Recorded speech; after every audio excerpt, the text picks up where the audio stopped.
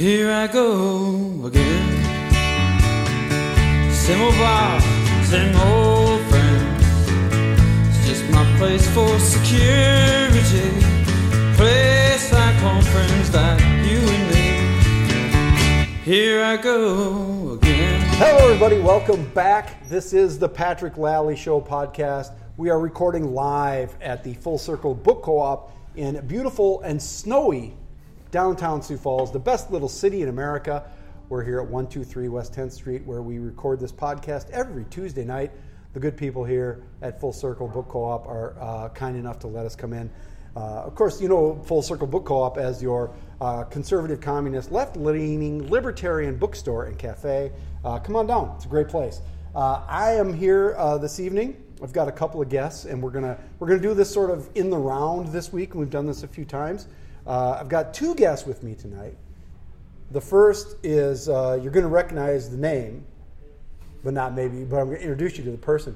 My nephew, Canyon Lally, is here. Canyon, how you doing? Good, how about you? I'm good. And so, I should say, Canyon, you're in town for the holiday. Yeah. Here for Thanksgiving. You are, in fact, a West Riverite. Yeah. Oh, he's like halfway, you know. He grew up this side, 13 years, right? Yeah, I'm a refugee, adopted. Yeah, kind of exactly. You got your foot in both rivers. Yeah. We shipped him out West River when he hit puberty. Yeah.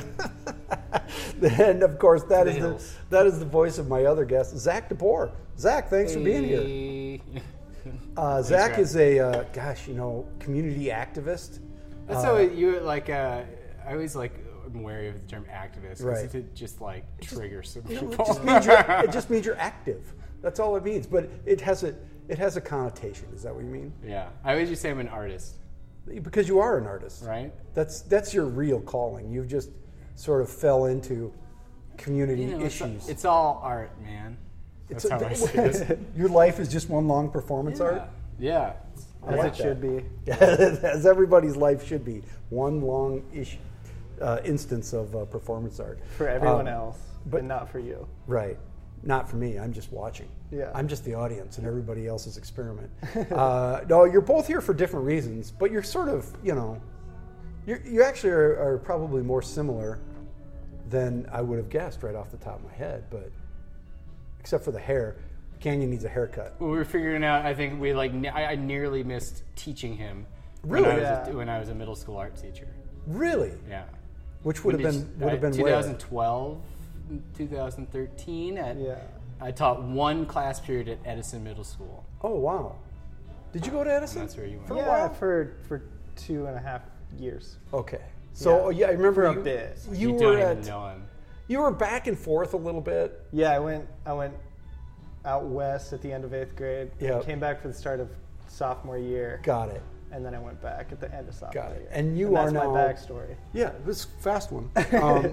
But you went to elementary school here. Yeah, until I was 13. You were at Garfield and I was all over. Yeah. I was moving. He's got Sioux Falls roots is what we've established. Yeah, he's my nephew, so we know that. Oh, yeah. So let's start looking at old family pictures right now. Let's do it. Describing them to the That listener. can be like the picture for when you upload this podcast. I have a picture of Canyon when he's about, he's got to be two or three. And he's standing there. He's got this terrible bowl cut that I only assume my brother gave him. that he's holding like a bottle of pop or something. He's just standing there going, It's terrible hair. But you could use. Maybe you should talk to my brother now and get another haircut. Yeah, I need a bigger bowl than I did last time. He's going to need a bigger bowl. So anyway, you're here. Let's talk. We're going to talk to Canyon a little bit here in this opening episode. I should say I forgot to mention this is a sponsored podcast. Yeah. Did you know that? That's what I hear. It's all the rage. Tell me all about it. Yeah, well, it's sponsored by Northview Bait and Tackle. So the good people over at Northview Bait and Tackle, where you can get live bait, dead tackle, propane accessories, U-Haul, self-storage, and high-end dog and cat food. That's Northview Bait and Tackle on North Kiwanis Avenue, just off Russell, where they now have, as we were just discussing, a new mural, adding to the city's collection of murals. Which must make you're pretty excited about that, aren't you? Yeah, I mean, we need more, and that was a surprise one out of nowhere. Yeah, I just saw it appear on Facebook. It's great. Were you involved in the whole muralization down here on? Yeah, I was. North Phillips. Yes, Yeah. You want to get into that? It's a long story. No, I want to talk about it for just a second, as long as we're on murals. Okay. Because you had a gallery and a store at 6th and Phillips for quite a while, right? Yeah, that's right. Which was called... it's called Exposure Gallery and Studios. Yeah. So we were there for about 4 years. We were on one side and had 2 gallery spaces, and we had new shows every first Friday. Yep. It's like a proto version of where we're at right now. Yeah. Like as we went away, these guys kind of blossomed and kind of picked up that torch and like have surpassed us immensely. Yeah, it was an awesome place. But how did you get involved in the muralization down there?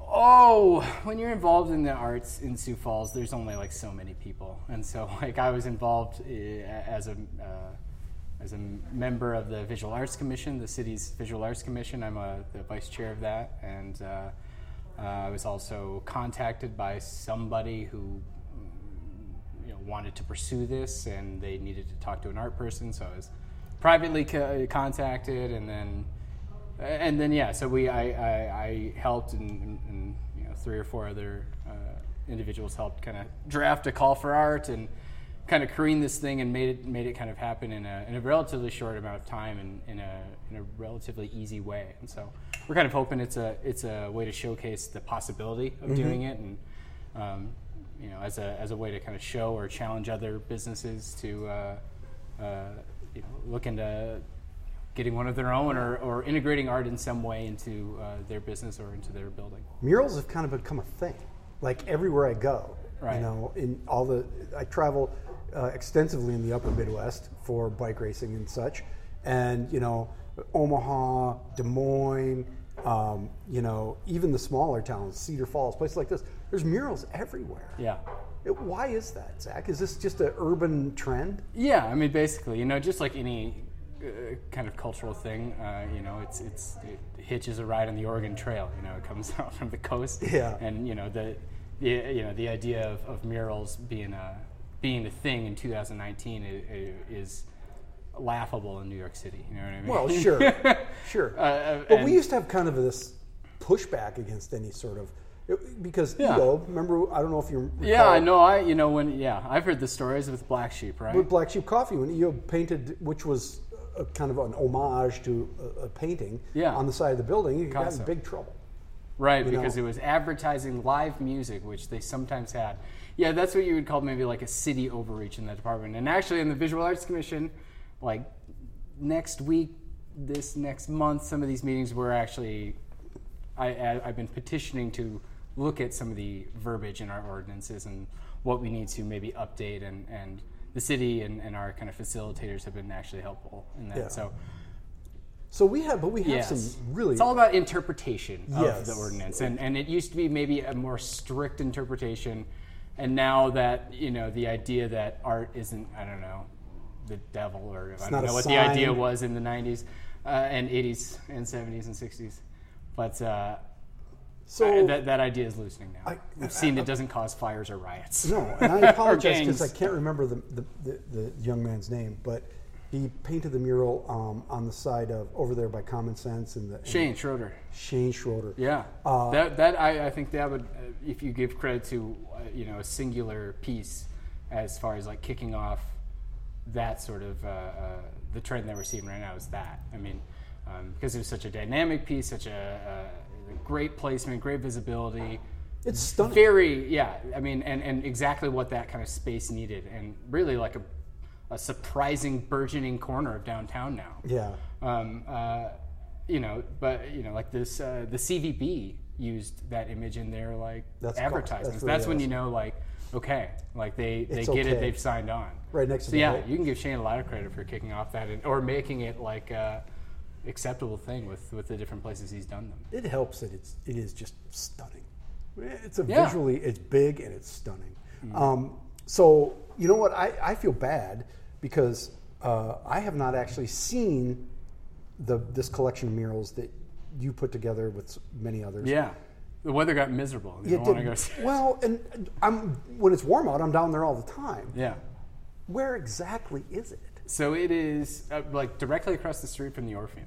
Okay. So like mid-block. It's where the wall used to not be visible because the Raven building, they had a large warehouse building on that corner that was demoed, and then that exposed a one-level ramp, Yep. cement like facade. Got And it. the building owners saw it as like an opportunity to beautify a pretty barren corner. And now it's awesome, right? Yeah, exactly. Cool. And So, you can, when you go to the Levitt, people will see it all the time. yeah. We're going to come. Placemaking. I want to come back and we're going to talk more about this 14th Street thing that you did. Yes. We're going to talk about that. But first, I want to go back and talk to Canyon a little Yes. bit because I tried this to y- pass off early. No, you're fine. Do This this young shit man. better, Pat. Well, first of all, what's everybody drinking? I have the. I'm drinking Look at this, the a tangent immediately. Fulton Standard Lager. This is out of Hamm's. Minnesota. Ham's Looks esque. like a can Yeah. of hams. It's not, but it's It's a actually callback. pretty close. But it's good. It's good. I like it. You know, I've said many times I used to have a radio show. I was on it once. That's right, semi-beloved, short-lived radio program. And I say the only difference between that and this is we drink beer and there's no commercials. But I saw you drinking beer when I was there. no. What were you drinking? Canyon, what do you got there? I went with the Lift Bridge Hop Dish IPA. It's got a nice, just a picnicky Yeah. vibe on the can, and that's Yeah, really I what like drew me to it. And it's that must be a Duluth situation, Lift Bridge, right? Isn't that? Yeah, I think that's um, maybe it's some other Minnesota Stillwater. Pretty- That's probably right. You guys are like beer guys, huh? Yeah. Well, it's Minnesota. Minnesota guys more than beer guys. It's Minnesota imagery for Yeah. sure. That's Duluth. I can tell by the look of it.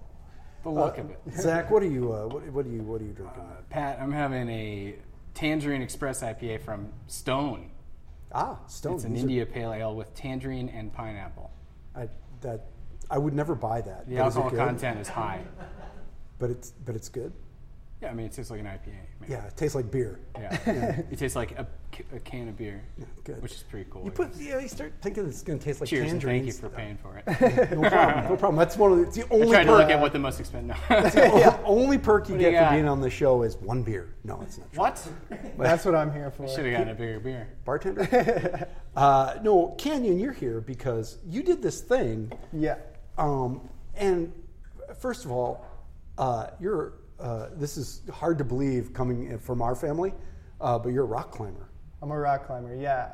The only rocks we ever climbed in my family was down at Falls Park. That's where it started for me. you Really? know? Yeah. Scaling the frozen wall of ice down there in Just the winter. dinking around. Yeah. So- Nothing better to do. You're a rock climber. How did you end up being a rock climber? I was just kind of scrambling around in the falls, and then a friend of my dad's took me out in the Black Hills one time, and then when I moved, it started taking off. But then when I got to college, I started finding people to climb with more often. And you went to Black Hill State. Black Hills State University, Spearfish, South Dakota. Lovely community. That's where I went. Yeah. And Spearfish Canyon is like 5 minutes away, and it's like really good limestone sport climbing, and that's kind of really where it took off. And yeah, I started like finding like the climbing community of Spearfish, which is actually stronger than you'd think it would be for like a town of 12,000 that loses half of its population during the summer. But yeah, it's really good climbing all throughout the Black Hills, and that's kind of what inspired this project. Can I talk about? Yeah. No, so you did this. Yeah. You did this thing with a friend. Your friend was, I don't remember his name. Elliot Anderson, who's Yeah. like I've been climbing with since my freshman year of college, and we went down to Yosemite like 2 summers in a row. And Yosemite National Park is like the birth of American big wall climbing, and kind of like the center of the universe for traditional rock climbing. And we went there kind of like learn what's up, and just that's kind of when it really, really took off, and when I was like, this is what I do, this is what I like, or whatever. And You're scaring your grandmother. You know I that. know. I just want to get that out there. I can't, let too much information slip when, we'll see how far Clarice gets in this episode. But She's been here. has she been on the podcast? No, well, kind She of. should be. She showed up to see Teresa Staley. That's the only time she's had any interest in the. I'm like, Mom, what are you doing? Packed house. Yeah. Well, I came to see Grandma Teresa. came out. Yeah, she was the peanut gallery. Yeah, that's right. No, Yeah. she did fine. She's- But so we're not even to the thing yet. Yeah, and anyway, so in Yosemite, there's kind of this tradition of like linking up. Like there's these big wall climbs, but you can do 2 big walls in a day, or 3 big walls in a day, and it's just like insane. You know, I never have not yet or whatever gotten to like that point. You know, it's just crazy, but it's so cool to be like, I did this. What's like the next thing to do in the day?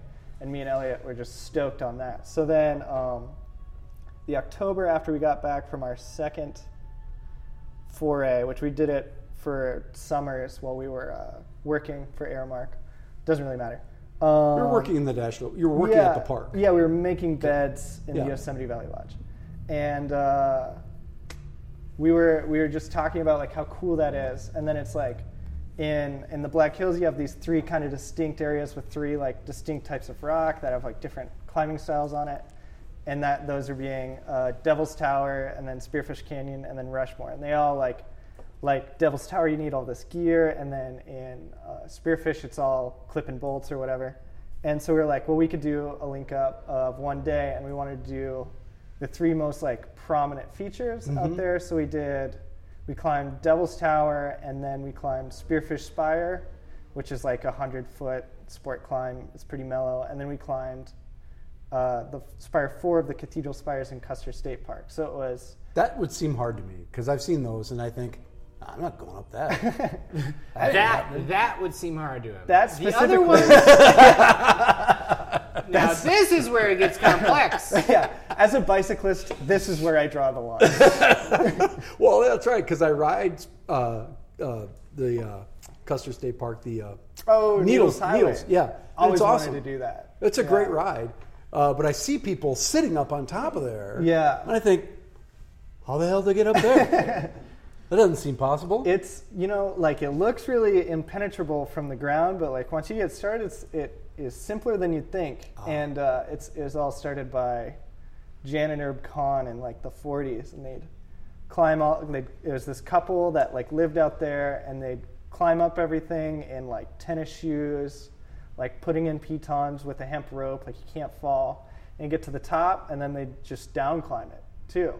I don't know what that means. I don't know what any of that Yeah, it just means they just did it in like the most savage way possible. Okay. Like it's just like It was the 40s, right? yeah, they just didn't know anything. So you did this then. So the underlying title of this is you and your bro did 3 climbs in one day. Is that what it is? Yeah, we did. We all in the Black Hills like area. Yeah, kind of traversed north to south through the Black Hills, kind of getting like a taste of it all. Yeah, in a day. So we, it was like a Saturday. So Friday night we drove out and slept in the Devil's Tower like parking lot in the back of my friend's. Pro yeah. You gotta get a head start because like in Free Solo. if anyone is like in front of us, it's ruined. Like we have to be the first one, you know. So we slept in the back of Elliot's Grand Prix and woke up at like 5 a.m. and then just started going. We did a route. No breakfast. Slept in the car. Yeah, I think I had a Cliff Bar. Perfect. Like good. No, that's exactly what you that's did. good because there's a climbing guy on the Cliff Bar, so you know. Yeah, that's what got me started on you're Cliff like, Bars. this is for me. Yeah. I don't know if it's like the climbing comes first or the Cliff Bars come first, but there's definitely some connection. crossover. Yeah, absolutely. But yeah, so we did El Craco Diablo on What? Devil's Tower. It's the name of a route. El Craco Diablo. Yeah, it's a badass name. The devil's butt crack. Exactly. Yeah. See? I got it. I know you spoke Spanish. I do. Yeah. So we got to the top of that, and then that took like 6 hours. That was really like the hard part. And then everything from there was pretty mellow, and it was just like a lot of driving. You know, like, and now you're like, Yeah. God. What's the distance between these 3 places? it's about an hour's drive like each Dang. time. So what time did you finish then? It was like right at sunset, so maybe like 6:30 or 7. It was like 12 hours total with like 2 or 3 hours of driving. What was that moment like at the? So the sun's going down. Yeah, it was beautiful actually. It looks like Neapolitan ice cream. Like the sunset was so like just layered, and it was like I led the first pitch up Devil's Tower and then the last pitch to the top of Spire 4, and like you kind of like pull over the cusp onto like the false summit, and you have to like step over to another taller summit. But like when you get on top of the first like little top of the cone there. It was just so beautiful and just like really cool. And it was like whipping wind. We were like looking for motivation. I think we were listening to Elliot's funk playlist because I remember it was More Than a Woman by the Bee Gees. was like the soundtrack. Exactly. Bee Gees, Yeah. underrated. Yeah, especially as climbing music. Yeah, Yeah, the man. third Unexpected the choice. third highest selling band of You all look time. like Barry So Gibb. underrated. If anyone wants to like a visual, you look like Barry Gibb. You look Yeah, like that's actually my main motivation. You do have a very Gibb much vibe. a Barry Gibb look going right now that I did not see until Yeah, I've been which is a really little weird bit because working on it. your dad and I spent a lot of time listening to the Bee Gees in the late 70s in a van that I don't want to go into. But I imagine the end of this is like a Bruce Willis sort of Sylvester Stallone, like, grab my hand, Yeah, grab my hand, We're- I'm not going anywhere. we're with- both on the verge of death. Yes. Yeah, and then Elliot, you're more than a different woman to vibe. me. You're a climbing partner, and I love you. That's Word for word. Yeah, I like it. So I did, like it. on each of these climbs, did you have to do different equipment and different like style, Yeah, different things? yeah, we were racking up differently. So Devil's Tower is entirely like traditional. So we were like placing gear into the crack and stuff. And it was Obviously. into the Devil's Butt crack. We were placing cams, which is As is tradition. yeah. Isn't that a Beck song? No? Okay. Sorry. Yeah, I'm trying not to get too bogged down in the technicalities. Yeah, but, that's all right. This is where people come for this kind of stuff. Yeah, for Expertise in Expertise. whatever the topic is of the day. yeah. The #1 climbing podcast. Watch out, Chris Kalous. Yeah. So, and then after El Craco, which was placing all this gear, and we had to, it was hard.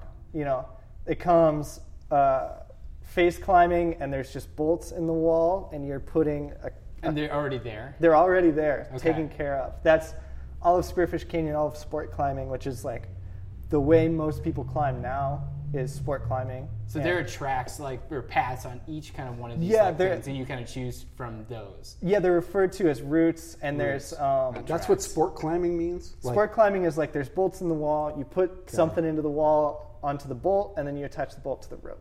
I mean, in a sense, it's like an obstacle course. Yeah, it's yeah. built, and there's a singular path, and here are the Right. things in which you can use to do it. Right. It's like It's like me on a rock wall. yeah, it's a little less manufactured, than an obstacle course. Right, Where right. like this Yeah, is. yeah, yeah. But yeah, that's a pretty good analog. And compared to traditional climbing, which is how we did Devil's Tower and Spire 4, where we brought up the things that were going to go into the crack to hold us if we fell. We didn't do a whole lot of falling that day, which was Good. Which is good. Always a plus. Yeah, but if we were falling, it would have been cams, which kind of they're just these little lobed. They're kind of shaped like scissors, and you put like the blade of the scissors into the crack, and then they're spring loaded, so they're making like a camming force against both sides of the crack, and that's what holds you up. And they're How big is that thing then? it depends on the size of the crack, which can go to like fingertips or smaller. Or plumber size.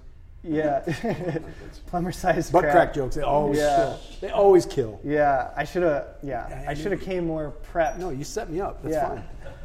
fine. And then it goes up to like as big as a crack can get, but the largest one that I own is like 6 inches, which is that big.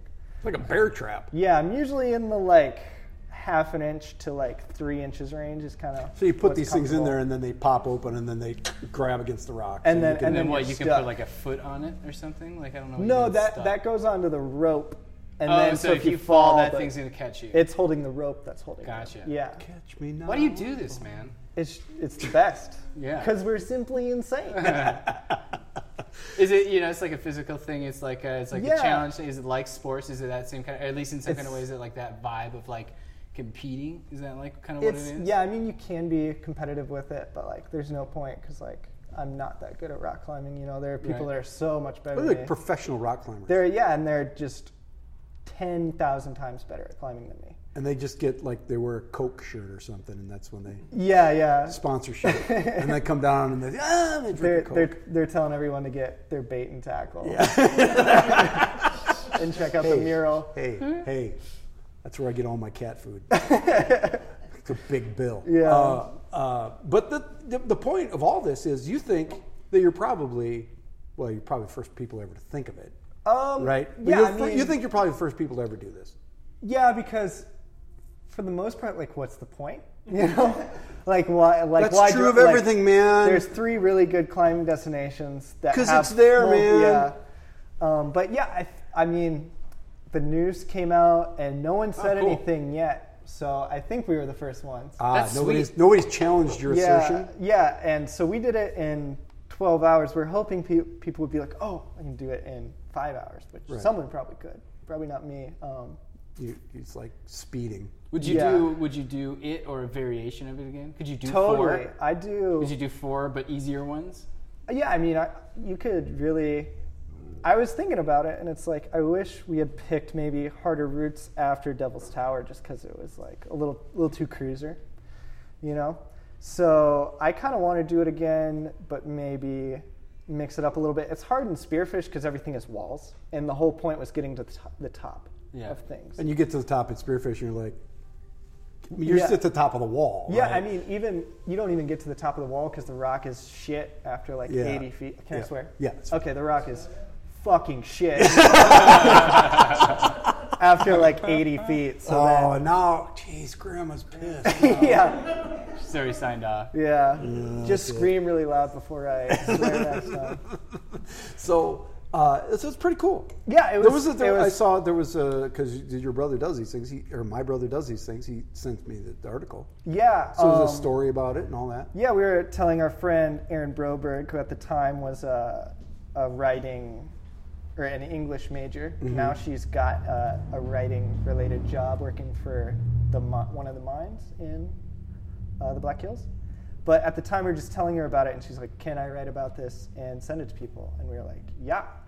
And so she did a review, or an interview with Elliot, and I gave her some pictures that I'd taken like that day.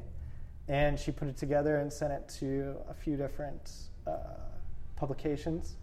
And it was published in the Black Hills Pioneer front page. Nice. And nice. And the Rapid City Journal somewhere in the on like a Wednesday. So somebody could probably. I was going to say you can go see the photos. Yeah. See the photos and the link on our website.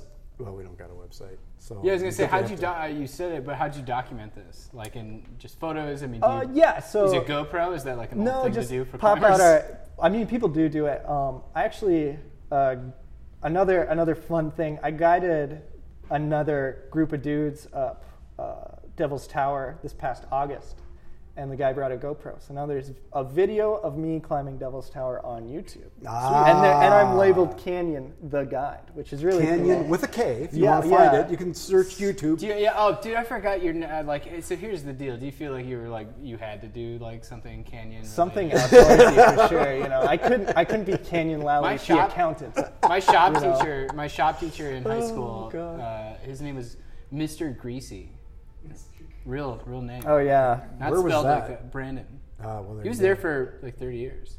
You'll have listeners who Mr. Greasy. People are gonna be writing comments. I'm not 100%. His name might have been Gary Greasy. Shout out to Gary Greasy. Gary Greasy. Greasy. Hashtag Greasy. Yeah. So I mean, Canyon. Yeah. I couldn't. man. You know, I was really into video games in high school, but I just couldn't stick with it. So you have no marketing, but you you're an instructor. Rock climbing instructor and guide and such. Didn't you go to instructor school or something? I took an SPI course with the AMGA, and I have not yet taken the test to get certification. Got it. I kind of decided that that kind of career was just not that interesting to me. But I'm going to be a ski instructor this winter. That's way more interesting. Yeah, I don't know. That's cool. No, it seems a little more mellow. What other things do you do? I like, I don't know. I still like video games.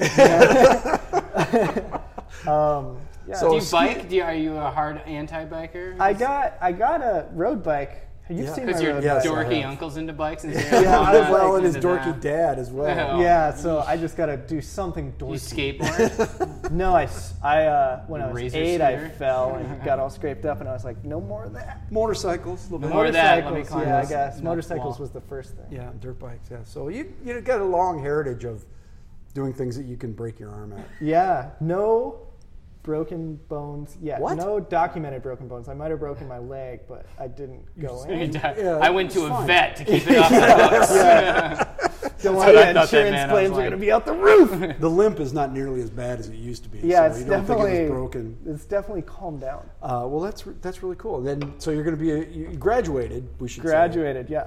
from Black Hill State. Woo! And now you're going to go be a ski instructor, which is like the perfect postgraduate work. Yeah, exactly. Should never do anything but go be Hey, like a ski instructor. I or found something. my career. That's you know? right. That's right. You'll be the. But then the world's your oyster, right? Yeah.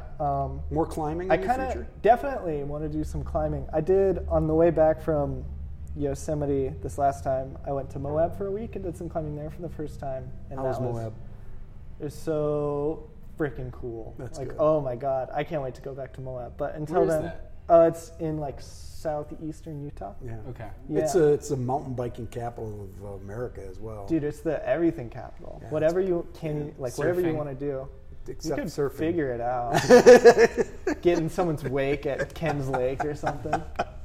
That's cool. Racquetball. We're going to come right back and chat more with Canyon Lally and Zach Billiards. DeBoer. And There's an Ultimate billiards. Frisbee League Yeah, every Hell yeah, Tuesday. Ultimate Frisbee. I'm sure of that. Yeah. In Utah, are you kidding me? We're going to chat more here on the Patrick Lally Show podcast, coming to you where we record live at the Full Circle Book Co-op in beautiful downtown Sioux Falls, your conservative, communist, left-leaning, libertarian bookstore and cafe. And we will be right back.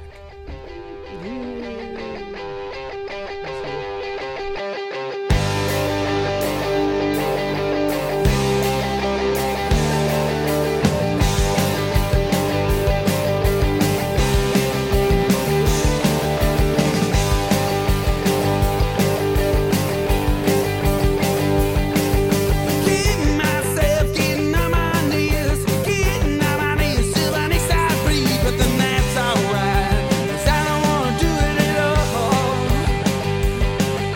You and me, baby, were the only ones dancing ourselves to the midnight sun, but then that's alright, 'cause I don't wanna do it at all.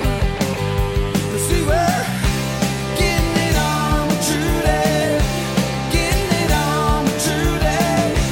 Getting it on all night long. Everything's just right, alright.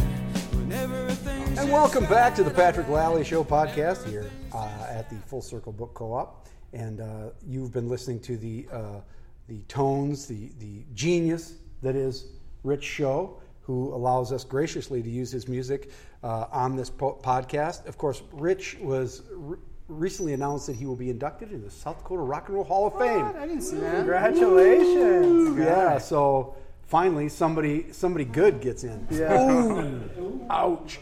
Somebody Face that- Myron Lee. Myron Lee's awesome, by the way. I know he is. He's just he did, okay. Myron, well, he's one of the driving We're forces. Facebook friends. Yeah, so you see all the pictures of the deer. Yeah, I was gonna say he posts great pictures of deer, Also the wildlife, great stories. all caps. He's been all caps. I don't know what's up with that. Dude's but a he legend. every once in a while writes some incredible story about Dick Clark and a bottle of champagne. Yeah, it'll be like, oh, just me and Conway Twitty hanging out, like loading up our cars out on Highway 12. like, on what? 12th Street. Right, talking about? there's a great photo of Myron Lee and Conway Twitty on West 12th Street before there was anything else out there except for the tank farm with some paneled station wagon Yeah. and loading up to head out of town. There's a YouTube video I feel like I saw. Didn't he Oh, upload? yeah. Yes. Myron uploaded a bunch. I just like, you know, He did all these. He had he because doesn't know Myron who I am at all. I just am Myron Facebook did friends with him. all these. He was like, I need this like a dude. camera geek during this whole time, but it was like Super yeah. 8 stuff. Which is There's no like- audio. Here's the deal. That's what like Wes Eisenhower is. Yes, camera. He's a geek. musician guy who's like, oh, I'm really into whatever the latest camera technology is. Yeah.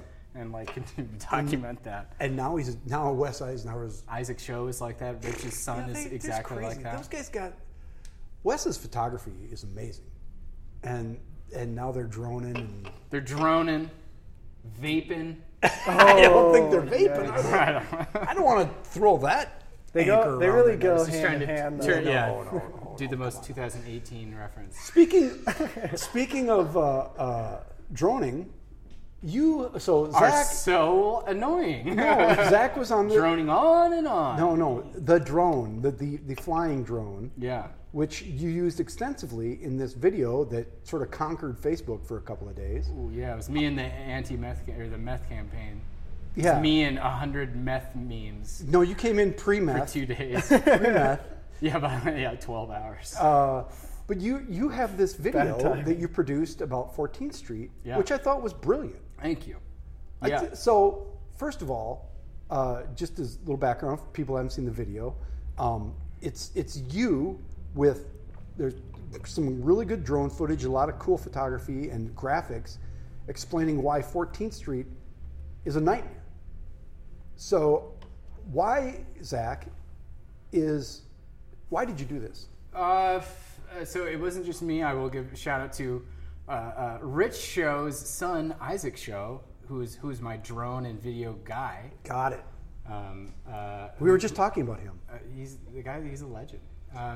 Isaac is a great guy, an amazing artist. You know, he's a drummer. He's a videographer, drone, and he helped me shoot this over the course of 8 months. You know, where it was kind of a back burner project for Right. both of us. You know, we both have bills to pay, and this wasn't paying bills by any means. And then the animation was done by a friend, Chris Beaver, who was an animator. And so the three of us kind of passed this along back and forth over the course of 8 months.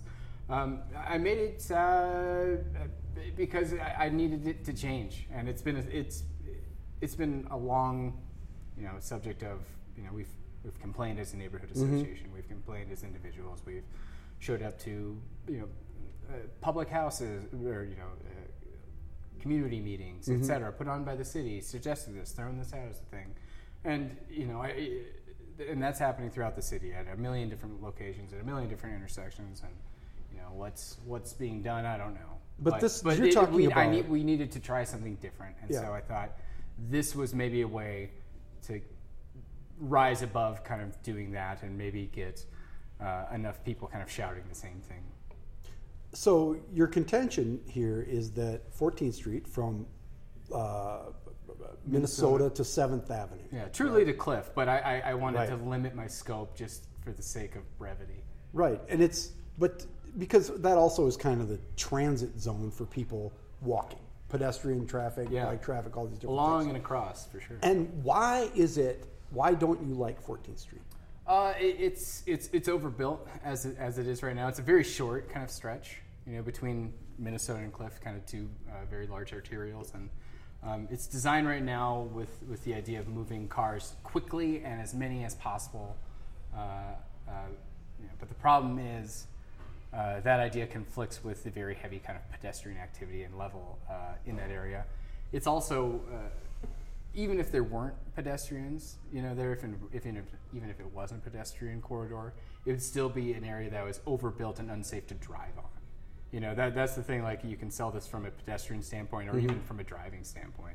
There is one car accident a week on average on that street.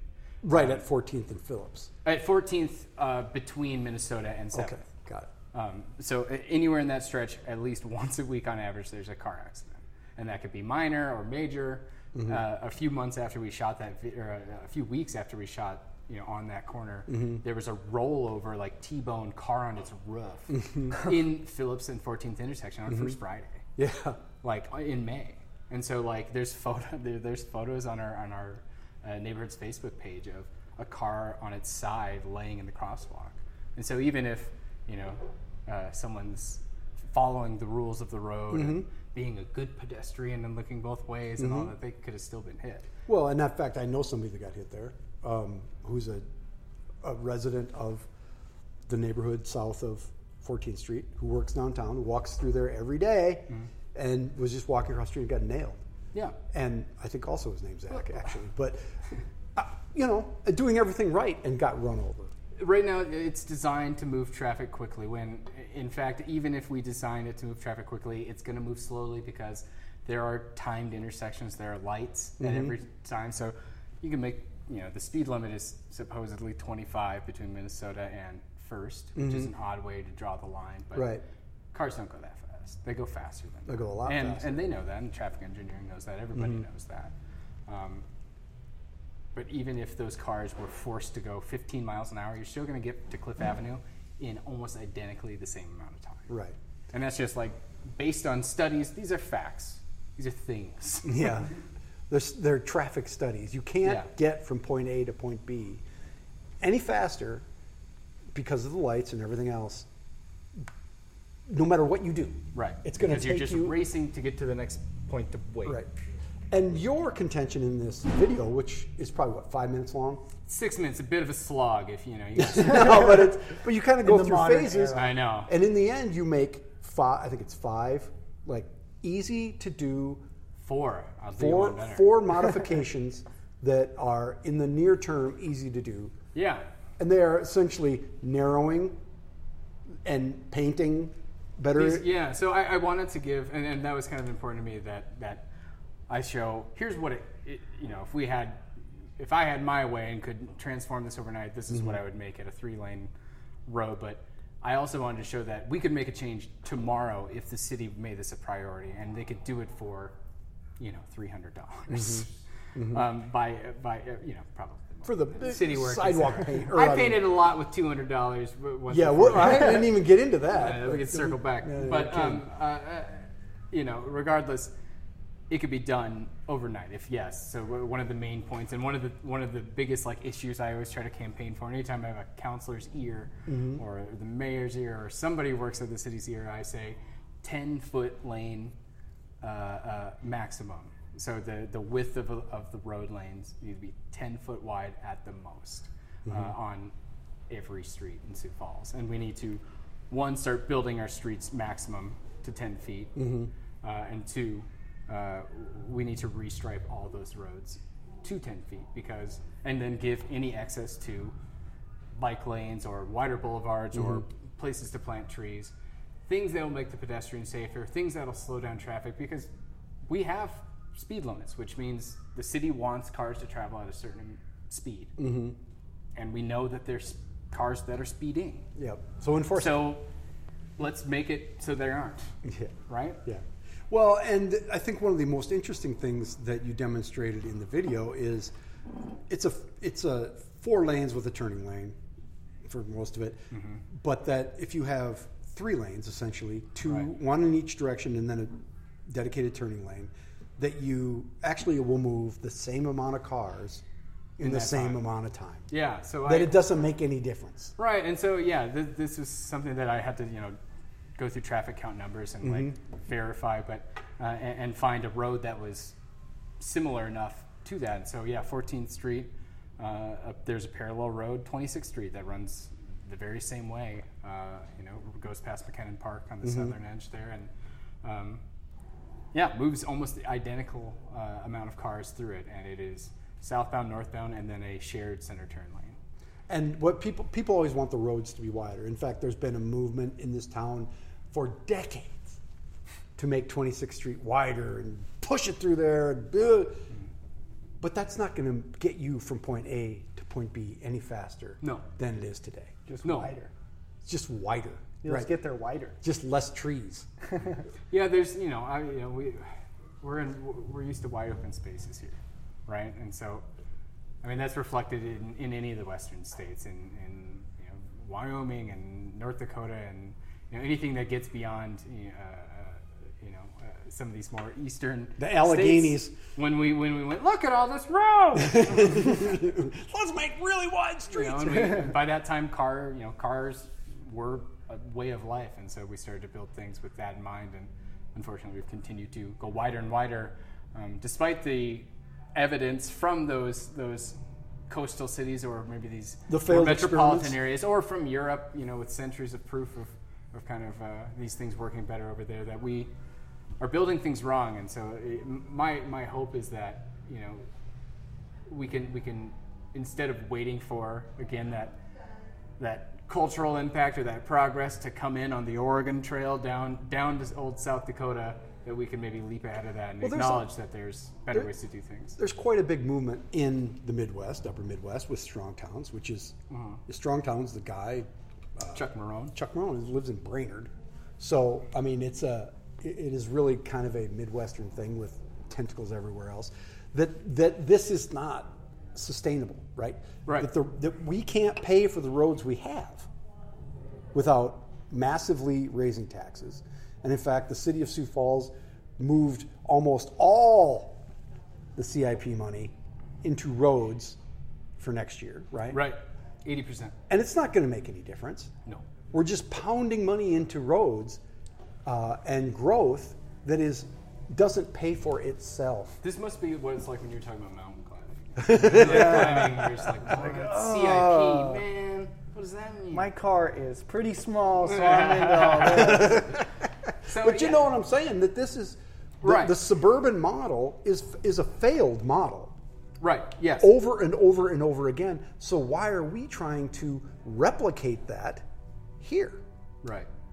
Why are we trying to replicate that here? So I mean, I think about this a lot, and I think a lot of people do too. Like, you know, who are like us and into these things. I think at the end of the day, it comes down to who are the people drawing up those plans, who are the directors, who are the heads of those departments. Mm-hmm. Those are the people who are making those decisions, and those people come from institutions that teach them a certain thing, that teach them that things like level of service is the most important thing rather than safety of pedestrian.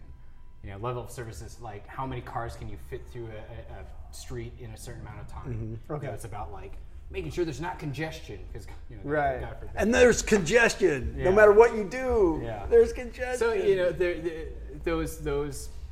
those people in those departments, or working in those areas, they do things the way they're taught. They work through the systems that are already in place at the new place they're working. You know, when they're hired, I got a job working for Sioux Falls City Planning, and they work their way up, and they just go through the systems because that's the government kind of wheel, right? See, I have this theory that that the planners, and I know some of them, that they didn't go to college and get master's degree in urban planning to keep doing what we've been doing, right? They actually have some of that utopian ideal somewhere in them. But once they get into that job, like you say, this is the way it's done, and the people that have the power, particularly in Sioux Falls over the decades, have been developers. Hey! And that's not an evil thing.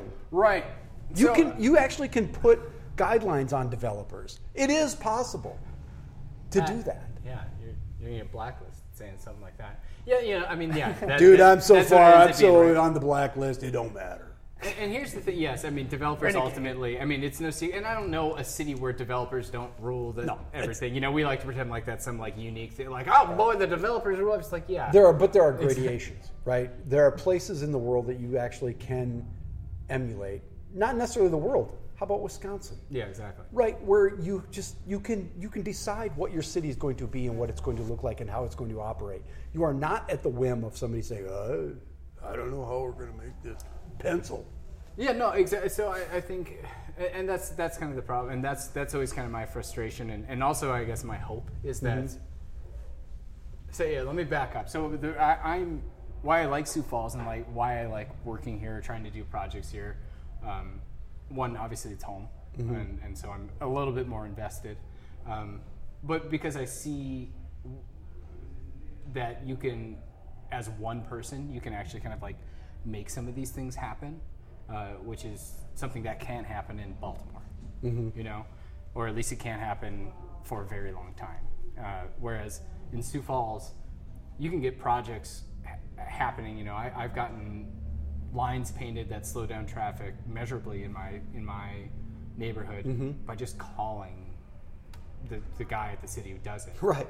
It's like, hey, can you do this? I knew it was happening, and I was like, hey, can we get these streets added? And he's like, yeah, sure. And then that was it. And so like that's like the beauty. We still have this kind of like rural small town thing, which is such a folksy like thing to say. You know, we're a small town with a big city attitude. You know, big city amenities, but like, you know, Right. but it is, you know, still true to some degree, and so that's why I kind of hold out like this hope that you can do kind of. I like, again, just like activists, I don't want to use the word progressive and scare off. No, shut it down. Certainly not in South Dakota. I don't want to scare, but you know, progressive meaning like, you know, the most up-to-date factual data and practices that we have, because you know we have the internet now, and we can go like, oh, what's going on throughout the world? We can get data and talk and understand. It's not the 60s anymore. You know what I mean? We should be able to do anything that California or New York or Berlin can do. You can do anything you want. We got a lot of money. We have plenty of money here in Sioux Falls, more than a lot of places. Right. And those developers, if they just understood that they can still make money if they learn and do new things. But the problem is, you know, what's the point in learning how to do something new or pushing yourself to do something new when it's like, you know, strip mall development has made me and my family rich for decades, so why the hell should I have to bother doing it? And so I'm going to fight any new regulation because, you know, I'm 50 and, you know, screw this. Whoa. Let's not be hagging on 50-year-olds. I'm just saying, like, I can see retirement maybe in the distance. Don't change. I'm not about to do anything new. Strip malls are kind of my thing. Big box development on the edge of town with ugly big parking lots around a gravel pit is what I do. That's my wheelhouse. And we've had a lot of that, as it turns out. The problem is we think it's good. The city, and it is initially. Because for it's like, some people. Well, definitely for some people, but it's also, you know, we always compare like that development to like a sugar rush. You know, you're just like eating a candy bar, and so it's like, yes, the city experiences some new jobs and some. You don't have to pay for that road because the developer paid for it, and or did they? Well, they just pushed it into the cost of the building to the renters or whoever's putting it, but whatever. And then the city has to then pay for it 25 years later when they have to maintain it. And all that bill comes due at the same time. Which is nice because by that time, the people who made those decisions, the people who are in office, are dead or retired. Yes, gone. Well, dead to me. What I've learned is like city development, instead of being like based around like back in the 1800s or something, they're like, oh, we got stagecoaches now. We can build our city a little bigger or whatever. You know, they didn't get stagecoaches in the 1800s. Jesus Christ! But they got but trolleys. You know, electric street cars. Now it's like you build a Walmart and then the city comes around the Walmart. Yeah. You know. Yeah, no, definitely. So That's what you're exactly talking about it. is incremental development. And so, like, that's one of the Strong Towns kind of pillars, and that's what a big thing that I believe in, which is making small changes, which is like why downtowns are like where things happen, because downtown started as one-story wood buildings, which became 2 or 3 story brick buildings, which then burnt down because we didn't know how to build buildings for a while, and then we built 6-story brick buildings that, you know, were fire resistant, and then we started to spread out a little more, and then we got to places like Minnesota Avenue, Cliff Avenue, 10th Street, 12th Street that were developed, and they were kind of the next step. But then World War II happened, and then the automobile boomed. And so we were like, hey, we can travel much easier and much faster further away. Everybody wanted a little bit more room. And that's cool. And so that meant that you know, and there was also a lot of people then, because there's a generational boom. And that meant there was a lot of that development out that way. And they didn't, instead of reinvesting in those 1-story buildings like on Minnesota Avenue and 12th Street, they just reinvested further out instead of going back in and building up. Because it was easier to do. They didn't need to now be able to walk to downtown to get all. Turn off the lights. To be able to get all their things, they were able to very easily go, and so that continued. That gluttony continued outward. Meanwhile, the core in the 60s and 70s rotted because there was a lack of investment, which means there's closings, and then there was urban renewal, which everyone's like, hey, you know what the problem is? All these buildings where people are doing drugs and they're derelict, so let's just tear them all down and make parking lots, and that'll make things nicer. And then that just killed downtown completely. And then we've now rediscovered downtown. And it's the same, that the story cycle continues, but what I'm worried about now is that we're investing in downtown, and for the most part, that'll probably be great. Like the Sioux Steel development, by all accounts, looks pretty great. Yep. I don't even have many gripes with it, and I'm a guy who finds gripes. Don't talk to Arisman. Never. But who knows what tangent I was just on? No, but you were talking about the redevelopment, and it is good, and it's awesome. I want to know how wide the streets are. Right. The renderings, they look pretty wide. They do look pretty wide, I'm gonna ask and about we still are It's early. sort of indebted to this idea that you have to have enough parking. Right. Right. You got to have. I was very happy to see that it was all on-street angle parking. Yep. That was There's- all the stuff that was visible. I was really well. There's like, a parking ramp. Yeah, but- absolutely. And but- it's but hidden I and think- wrapped. It is wrapped parking ramp, so you won't see the ramp. I was at a hotel in Omaha. Can you imagine such a structure? No, I was being in built in Sioux Falls. This is amazing. Okay, there's a historic hotel in Omaha called Hotel Deco Hotel, something like that. And you look at it and you're like, oh, that's pretty cool. And it actually is this concept, a wrapped parking ramp. It was built in the 30s. Oh, really? So it's like a parking ramp with like a building around The it? hotel and the parking ramp as are seen like in every city ever. integrated. Well, you don't see this very much anymore because a lot of those buildings are gone. Oh, right? yeah, Or- from that era. Right, or the parking ramp is on the bottom, or it's next to it. You wouldn't know there was parking. Mm-hmm. You're walking down a hallway, and you're like, oh, this door opens up into a parking ramp. Very, very tiny little slots because it was built in the 30s, and they won't let people drive up in there. It's too tight. So it's valet. It's all valet. But it is completely integrated into the building. It's a pretty amazing concept, but I like that they are wrapping Right. the parking lot, which is They're what, using their space wisely. Yeah. They're building for density. They're doing the opposite of what we did in the 70s, 80s. Look across the street at the beautiful Block 11. Block 11 ramp. They used to have concerts there when They I used was to a have the kid. Egyptian theater there is what they used to have. That's right. But here's the deal. I secretly love Block 11 ramp. It has Yeah. this beautiful, I'm really into like kind of these derelict urban Mm-hmm. structures, but in the center of the Block 11 ramp, there are 2 or 3 trees planted. Yeah, I know. It's got And like it's really great. It has this great kind of moody lighting. It's a very like kind of surreal thing. I recommend I it. like Block 11. Highly I use it recommend. all the Climb time. it. You could do it, man. Also, I can- like I'll- Spider monkey climb Yeah. that thing right out. That's a message that needs to be sent to the people. Yeah. right now, my car is parked in the Block 11 ramp where it is being not covered in snow. My engineer, David, his car is parked in there. I've All never these- parked in that one because you have to get into it from Maine, right? No, you can Can come you in. get it from- You can come in through the The lot. through the alley on 9th, off 9th, and also from the parking lot here behind the diner. Here's the deal. I'm like I'm Mr. We Downtown. need to include pictures of you pointing. Yeah, And no it's one likes the at ramps. 48 It's good. minutes and 32 seconds. Look at this Good picture. radio. Yeah. I like that. It is a beautiful night out, gentlemen. Let's just take a moment. Beautiful It's night. snowing How many car crashes were there? A lot. So many. A lot. I need to mention, people may or may not remember that you ran for city council Oh, hopefully they don't remember. and lost by less than 100 votes, right? 149. Who's 149. And I'm not going I to say. did win the election, and then there was a runoff. That's right. You lost in the runoff. Kurt Sale won. Sail, come won- sail away. Which is my slogan that I thought he should have used. A fine human being. This is not about Kurt. But if you would have won that very close election, we would have a completely different city council. And I say that, I've said that many times on this podcast. That was the balance of power on the city council. Absolutely, yeah. Do you ever I think can about see that? Oh, yeah. Do I ever think about it? No. No. Are you going to run again, I guess is my point. Not in the near future. There's really not like a seat for me to run.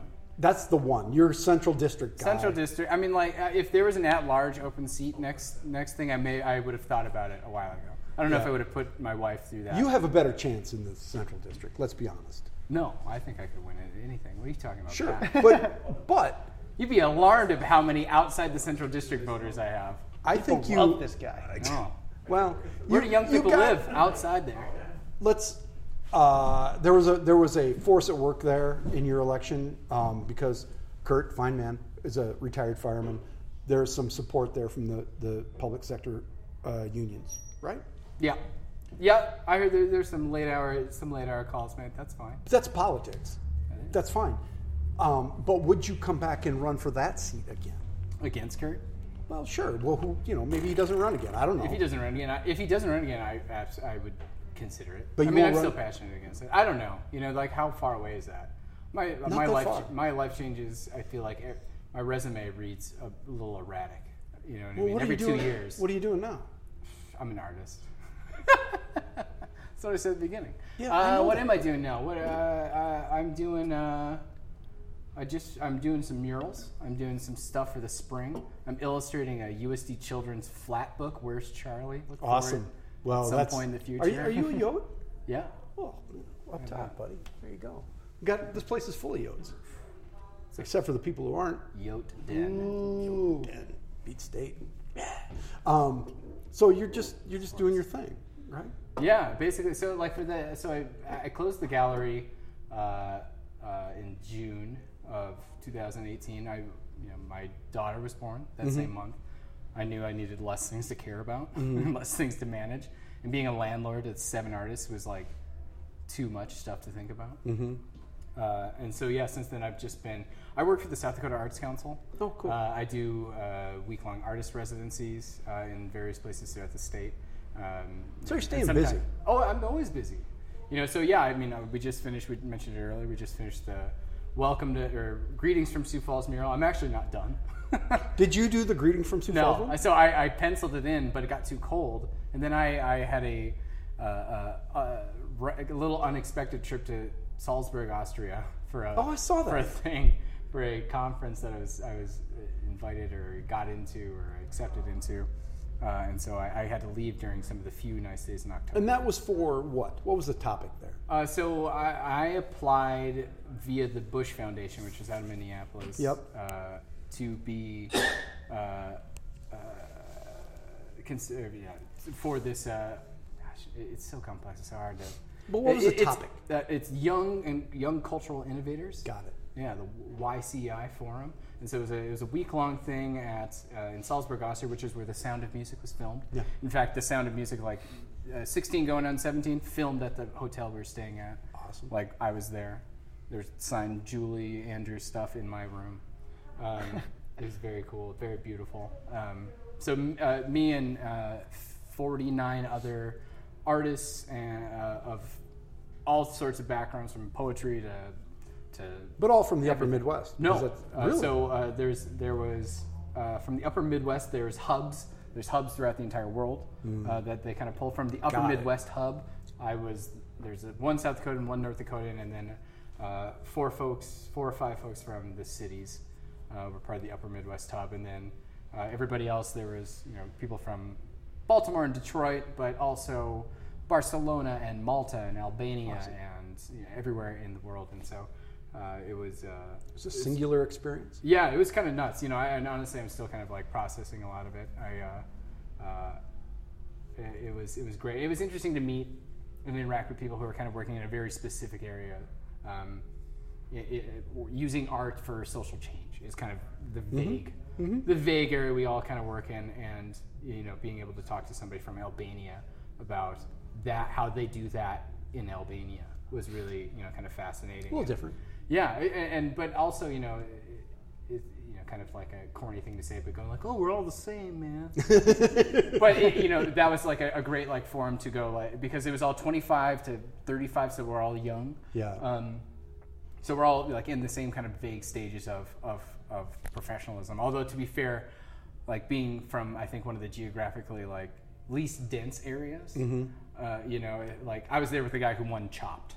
So there's some scaling issues as to the things we're doing. I'm I painted a mural of Sioux Falls. They let me paint lines on the street. Exactly. It's all about scale and perspective. But it's a once in a lifetime opportunity, and something that is something I'm still trying to figure out. Well, congratulations. And grow from. Yeah. So, but you're not going away. You're going to be in public life. Yeah, some always. way or another. Always. Okay. Yeah. Because that's the responsibility you have as a citizen. Right. Right. You gotta get in it. We work on kind of a Roman model here. Yeah, exactly. We just address each other as citizens. Mhm. We just go out on a corner and Yeah. shout things. Yeah, I like it. Well, guys, Zach DeBoer, thank you for being here. Canyon Lally, thank you for being here. It's a pleasure. Happy Thanksgiving. I'll see you real soon. Yeah, we'll be listening to this around the dinner table. Yeah. No, we're not. That There's is not gonna going be to happen. I found the podcast. But gentlemen, thank you for being here, and good luck in all you do. You both have fabulous futures. I'll be dead before you realize it, but that's awesome. That's good. I want to thank you for listening out there. I want to thank the Full Circle Book Co-op, your conservative, communist, left-leaning, libertarian bookstore and cafe at 123 West 10th Street. Of course, our sponsor, Northview Bait and Tackle.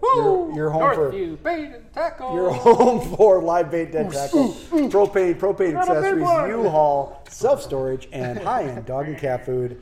And until next week, and thank you to my producer, my sound engineer, David, the studio audience. Bye.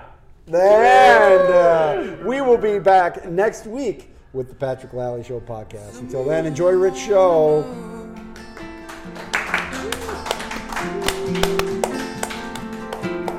And I can't tell what I need to have to show.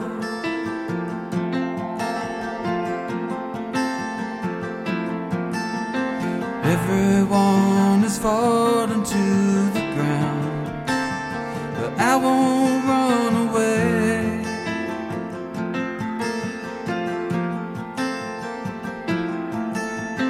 Taking just the things you know and love from yesterday.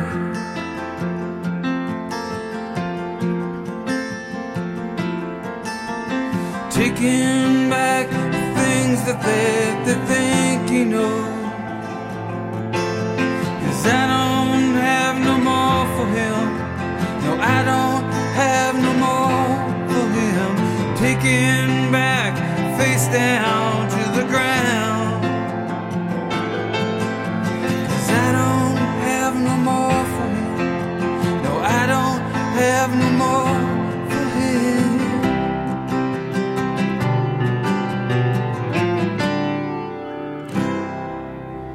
Leave the things you love to love, and I won't run away.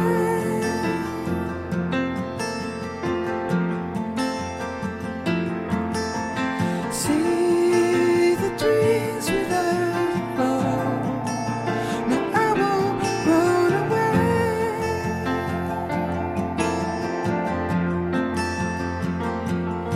And I feel like there's 1,000 things that I just wanna say.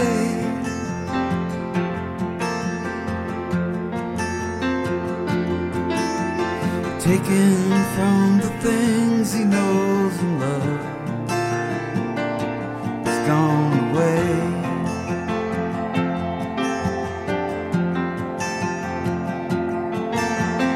Taking back the things that we think he knows. 'Cause I don't have no more for him.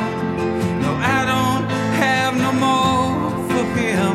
Taking back face down to the ground. 'Cause I don't have no more for him. No, I don't have no more for him.